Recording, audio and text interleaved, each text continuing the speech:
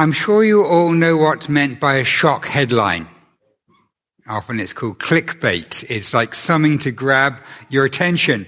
I once saw a headline that said, Sri Lanka destroys England. Anybody have a guess of what that was about? It was actually cricket, yes. It was cricket.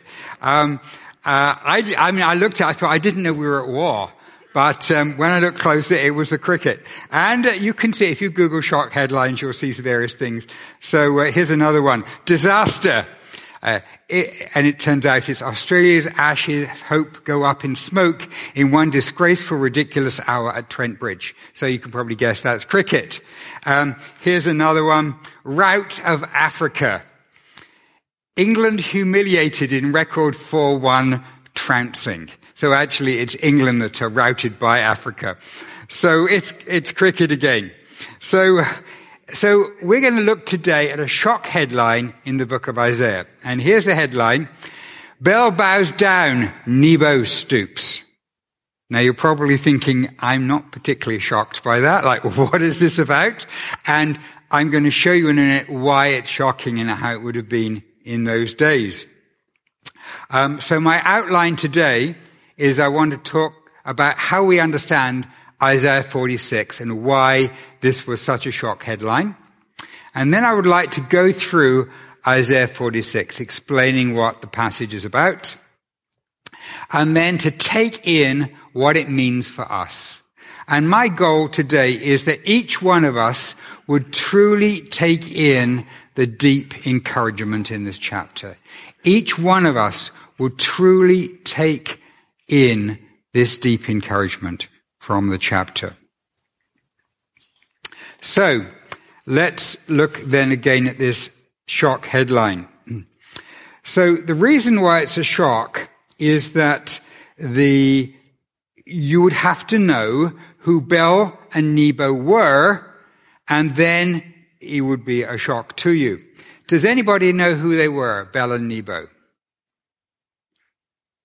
They were the great gods of the Babylonian Empire. So here's a picture of Nebo. And there were actually 6 kings named after him. Anybody know a king named after Nebo? Yeah? Nebuchadnezzar, that's right, which means, Nebo, protect my frontiers. Anyone else know any others? Nabopolassar, Nabonidus, some others. So then the other one, that's Nebo. The other one is Bel, who's also, another name for him is Marduk. Bel, anyone know any kings named after Bel? Someone who said it? Yeah? You can both, Belshazzar, okay. So, Belshazzar means, may Bel, the god, protect the king. And they trusted these gods to help them in war. And because they always won their wars, at least up to that time, then Bel and Nebo must have been the greatest. So you can imagine what this must have sounded like to the Israelites. So if we say, who's the equivalent to the most powerful country in the world today? Well, probably the USA. Supposing you saw a headline that said, American army surrenders, Trump begs for mercy. That would be the level of shock that you would get. So you begin to resonate. You can see like why this would be kind of surprising to see. So this is how it starts off with this kind of statement. We don't see a lot of explicit idol worship here in the West, so we can be unaware of actually what's happening when people are worshipping idols. Now, of course, demonic power is a spiritual being. It exists in the spiritual world. And the way that idolatry works is people recognize that the physical thing wasn't actually the God, but the way that they would behave is like this. they would take some object to represent that god, like this particular one, maybe made of gold or wood or whatever. And then they would do things, worshipping this object that would encourage the spiritual being to associate itself with that object. And this would happen.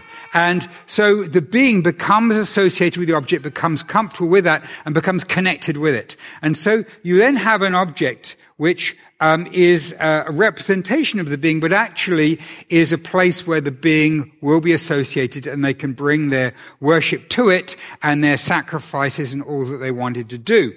And then this would be a way of manipulating the god, because idolatry is all about trying to gain control of a chaotic world. How can you gain control of this world? Well, you have to control the spirits that control the world, and you do that by getting them on your side, by means of this idol, which you then do things to try and worship, to try and encourage the spirit to be on your side. So this is what's going on in the idolatry. And very often then they would carve some representation of the object. So they knew that it wasn't actually all there was to the god, but by experience, they knew they could encourage the demon to associate with it. So God was very concerned that they didn't do this with him. They didn't treat him like an object they could control. So God was very angry if they tried to make an object to use as a way of controlling him. And we know that when they made the golden calf and other things that happened. He refused attempts to manipulate him in this way. But you should be aware of objects which might have been used, might have come from a culture where there is active demon worship, and the object might have been used in demon worship. And you need to be aware of that, because there are bad things can be associated with these objects. It might look like a cute work of art, but just be careful of that sort of thing. I mean, if it's just a carving, that's fine. But if it's been associated with some kind of demonic worship, it may have these kind of attachments. So we don't know a lot about how the spirit world is organized, but we do know that there were some very powerful spirits, like Satan was the most powerful of the spirits who rebelled against God.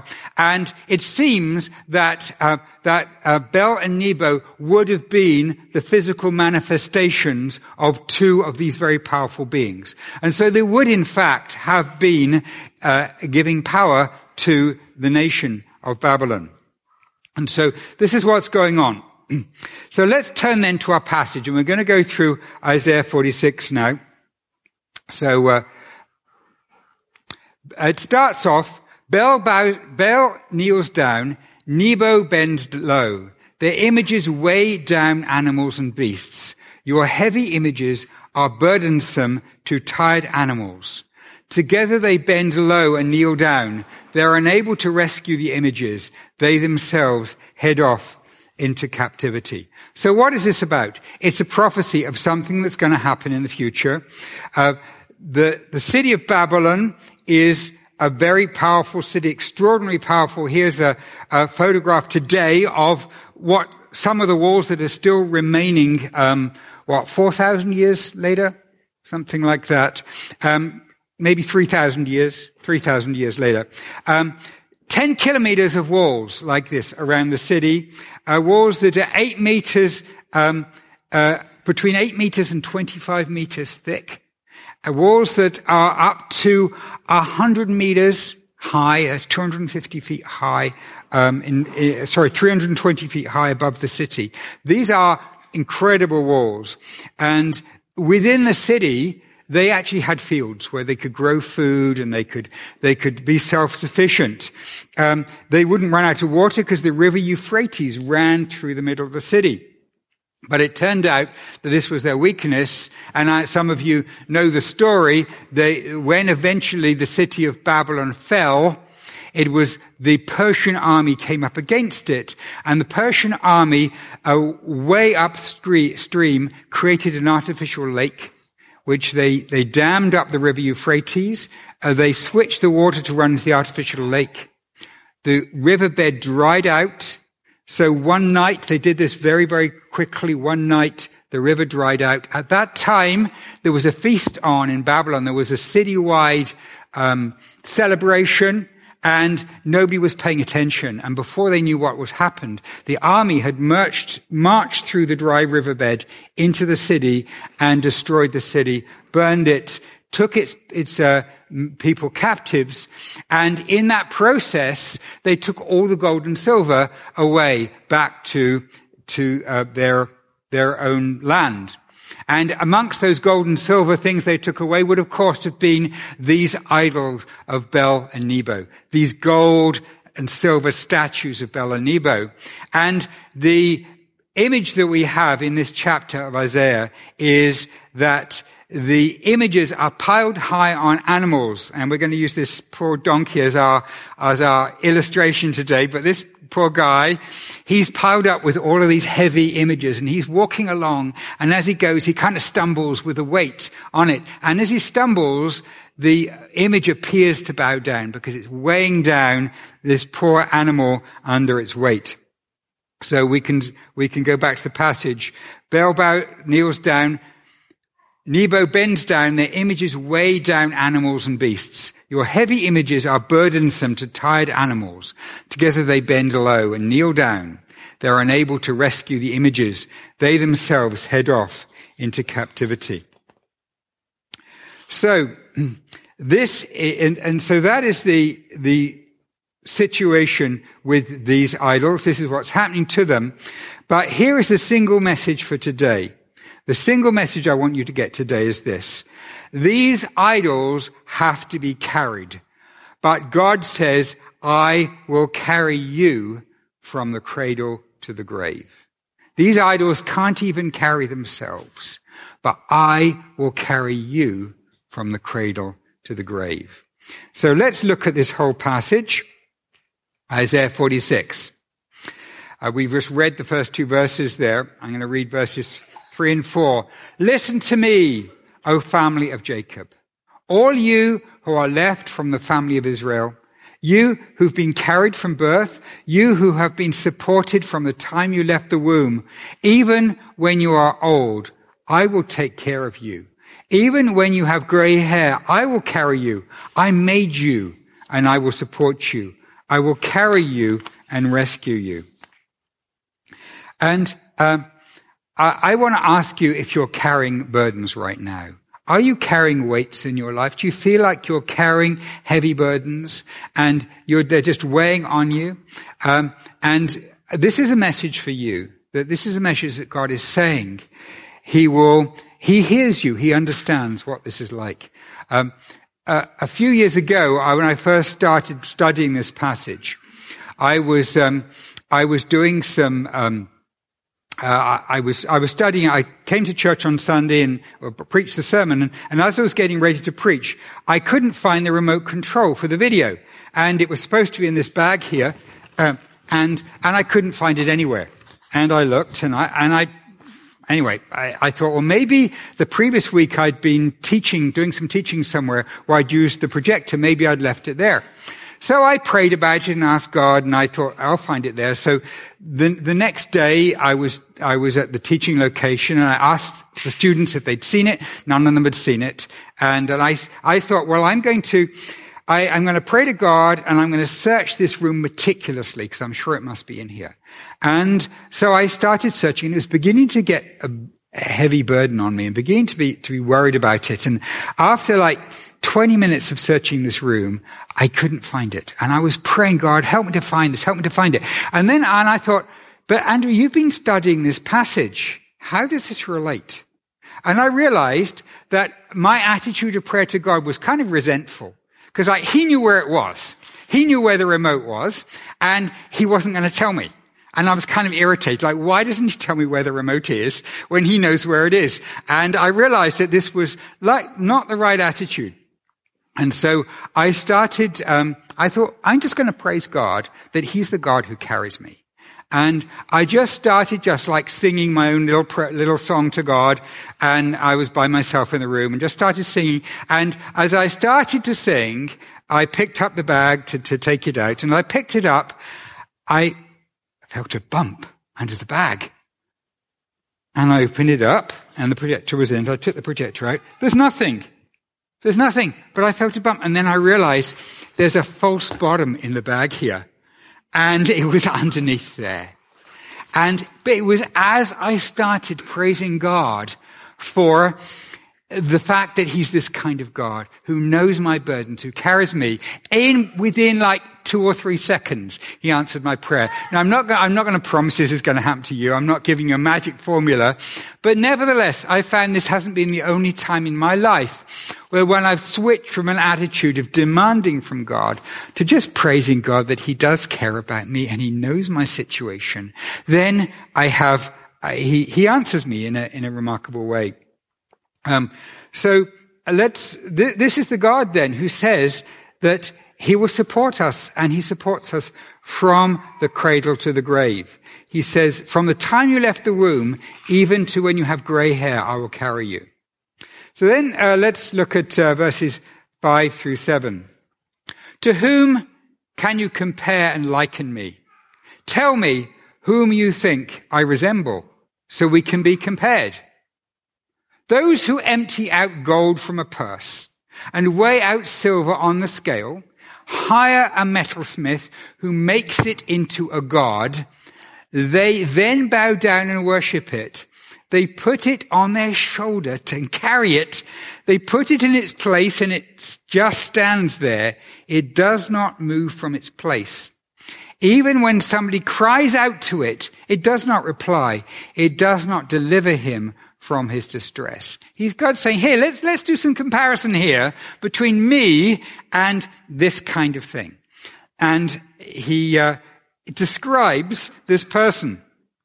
And here's somebody who wants to make a god, and they don't want just a cheap god. They want the very best gold and silver god. So they're going to get the money and put the very, very best, invest in the best, and they are going to have this made and put it up and worship it. Well, what about us? Well, we are probably not doing that kind of thing. Probably we're not saving our gold and making statues out of it.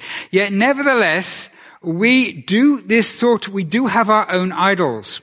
I used to know somebody who had a boat who he invested a tremendous amount of time in.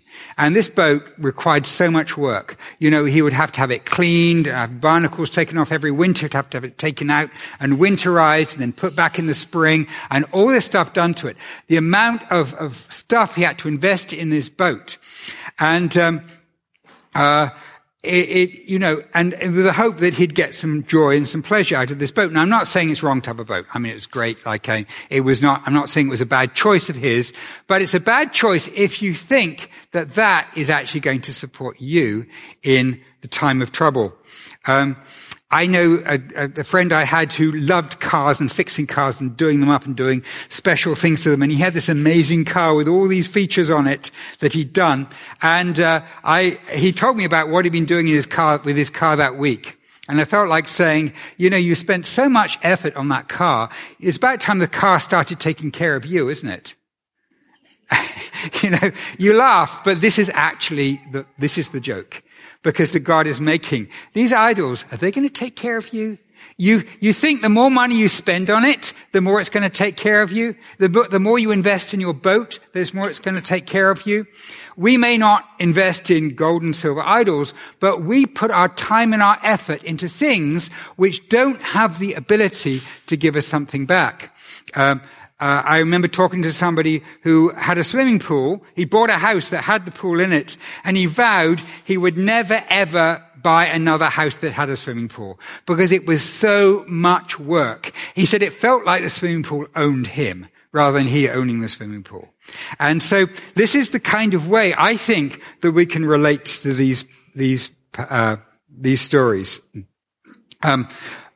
We tend not to invest in gold and silver gods, but we invest in things we put our energy into in this life that do not have the ability to actually care for us, that in the end will let us down. And so God is saying, here's this piece of metal. It's dumb. It's paralyzed. How can you compare that to me? Let's read on, shall we? Verses 8 through to 10. 11. Remember this so you can be brave. Think about it, you rebels. So he's speaking now to the Israelites who actually are worshipping the idols. Remember what I have accomplished in antiquity. Truly, I am God. I have no peer. I am God, and there is none like me who announces the end from the beginning. In other words, his prophecies come true. Reveals beforehand what has not yet occurred. Who says, my plan will be realized. I will accomplish what I desire. Who summons an eagle from the east, from a distant land, one who carries out my plan. A while ago, Anne and I visited the African lion safari in Ontario, and we saw a demonstration with an eagle that just took my breath away. There was a woman had this huge eagle that we saw right across the other side of a swampy area on a tree. It's just a huge eagle. And she came out, she had a big glove on, thankfully, on her hand like this, and she held her arm up like this, and she just whistled to this eagle. And this massive bird just took off and flew around the swamp and landed on her arm. And they used to use these for hunting. You know, you'd have an eagle and then you would direct it to attack what you were hunting. And to have an eagle like this phenomenal bird, just under control of you whistling to it. And God is using this as a picture of what he did. So for example, King Cyrus, he wanted King Cyrus to rebuild the temple in Jerusalem. He just whistled. King Cyrus just did his bidding. That's the kind of power that our God has. He can just say the word and kings, nations will come to his bidding. I have decreed. Yes, I will bring it to pass. I formulated a plan. Yes, I will carry it out. This is the God who we're talking about here. So I just want to challenge you what it is that you are investing in right now. What do you think that by the end of 2019 you're going to be happier than you are now? Well, most of us, unless we're pessimists, we think, the good things are happening. We're going to see some positive things. Why is that? Well, I'm hoping to get a promotion, or this relationship is doing well, or I'm hoping to graduate, or whatever it is. We've got things that are happening. But I want to ask you, are you investing in God so that you know that by the end of this year, that investment is going to be paying off? Because really, this is what God is saying. Invest in me, because I'm the one who really can carry you. The other investments are going to be useless in the long run, but I'm the one who you invest in me, and I can actually carry you. I have the capability. Compare me, he says, to these other things. Let's go side by side to these other things. What can they do? They're dumb and they're powerless, and here I can just bring nations like that if need be. So God is calling us to compare him with the other things that we pour our time and our effort into. When I first started studying this passage, it was in the middle of an internet disconnection. I don't know, you've probably experienced this nowadays. It's tough when you lose the internet, and you can imagine for me, it's particularly tough. And anyway, so the internet went down. It went down at 2 a.m. I knew it was 2 a.m. because when I called technical support, that's what they told me. And they said, well, we can't do anything. You have to call Bell and raise a ticket. So I called Bell and raised a ticket, and they said, well, we'll get back to you. Anyway, so about midday, my telephone line went dead. And at that time, I didn't have a cell phone that was working. So I was completely cut off. So I couldn't call Bell. They couldn't call me. And my landline was dead. Now it turned out the landline being dead was completely random, like it was nothing to do with internet connection. But Anne, thankfully, just noticed a Bell truck outside our house. And so I went out and saw this guy. He was there, nothing to do with either of my two problems, but he was there. He was very helpful, came round the back of our house, fixed the problem, spotted what it was, fixed the problem. We had a landline again. And was able to call Bell, and they said, we've discovered what your problem is. Somebody just happened to unplug your connection, but you have to raise another ticket to sort it out. And it may take 3 days. So anyway, eventually they sorted it out. But so as I was doing this, so I'm preparing this and I'm thinking and I'm reflecting about not having the internet. And it was actually a good reflection because this is what went through my mind. God's given me a job to do. He's given me a task to do. And he knows that I need the internet. But if God doesn't provide the internet, then I can't need it to do what he has to do now. So God will provide everything that I need to do what he wants me to do.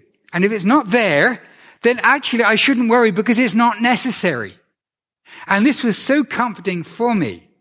And I want to give that to you, that God has a calling for all of your lives if you're a follower of Jesus. And he will provide everything you need for that. And if you're crying to God for something right now and he's not giving it to you, then it's actually not necessary for what you should be doing right now. That doesn't mean to say you shouldn't keep asking because, it may be needed down the road. But right now, we can never be blocked from following the call of God on our lives by something that we don't have because God hasn't given it to us.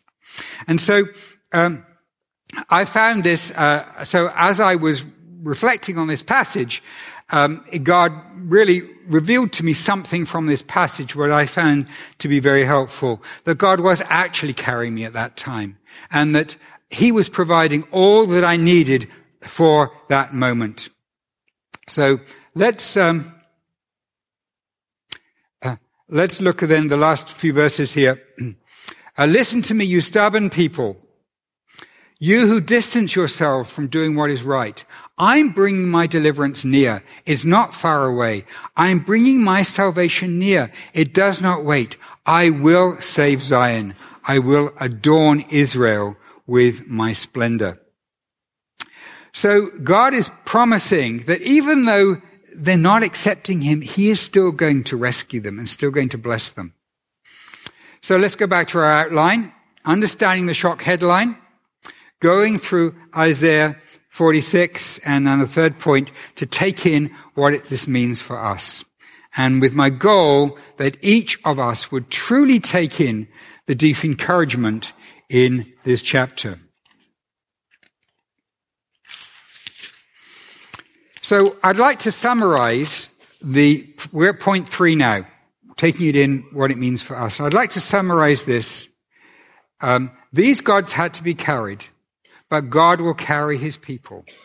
We have burdens that we carry, but God says he will carry us. God says he will carry us. This is what we need to take in. And this is the God who carries us. Why is this a difficult message today? It's difficult because we like to be in control. We don't like to give ourselves into the hands of the God who says he'll carry us. But what God is really asking us to do is to surrender control to him. That's really what he's saying.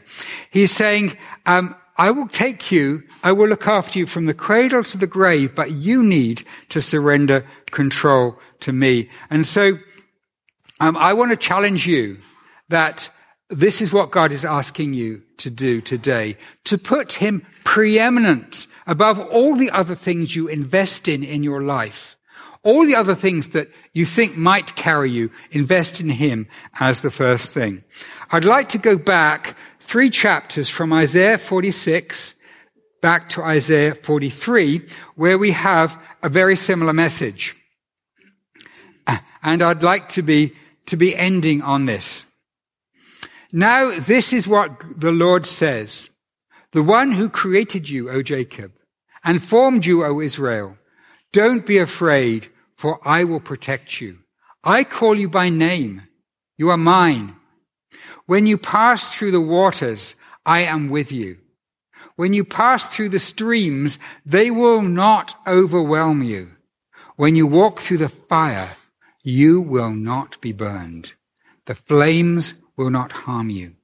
For I am the Lord, your God, the Holy One of Israel, your deliverer.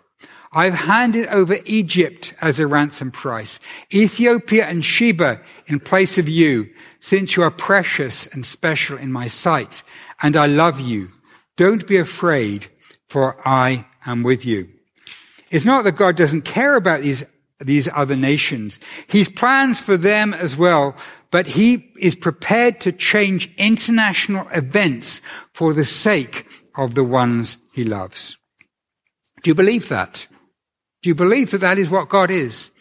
I thought I want to challenge you. What burdens are you carrying right now? What are the burdens in your life? Can you give them to God right now? Can you hand them to God? Can you trust him with that? This is what ultimately becoming a Christian is about. The beginning of the Christian life is about taking this step where you say, God, I am going to trust you to care for me and nothing else will. And taking that step of giving your burdens to God and surrendering yourself to God is the core of what it means to become a Christian. It's the core of faith. It's about renouncing the things that cannot carry you and giving yourself to God. So God says, verses 4 and 5, since you are precious and special in my sight, and I love you, don't be afraid, for I am with you. So just go back to what I said earlier. These gods had to be carried, but God will carry his people.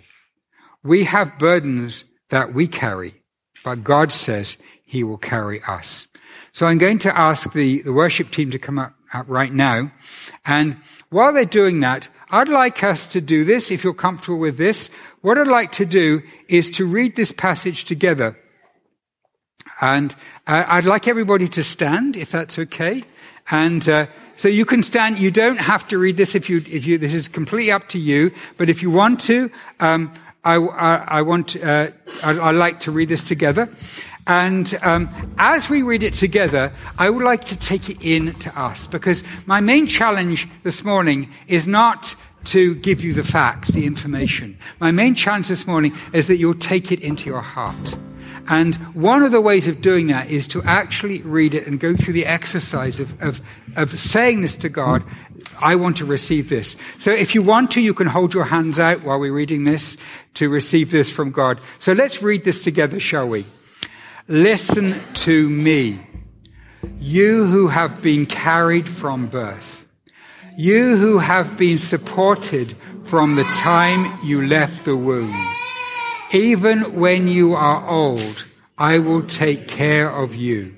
Even when you have gray hair, I will carry you. I have made you, and I will support you. I will carry you and rescue you. God, we are amazed by the freeness of this gift towards us. Lord, we're overwhelmed by your love to us. It is so undeserving. Lord, we throw ourselves into your arms now. Show us, Lord, where we're following gods that we should not follow. Show us, Lord, and give us the heart and give us the trust to throw ourselves completely on you and invest in you. We pray in the name of Jesus Christ, our dear Savior. Amen.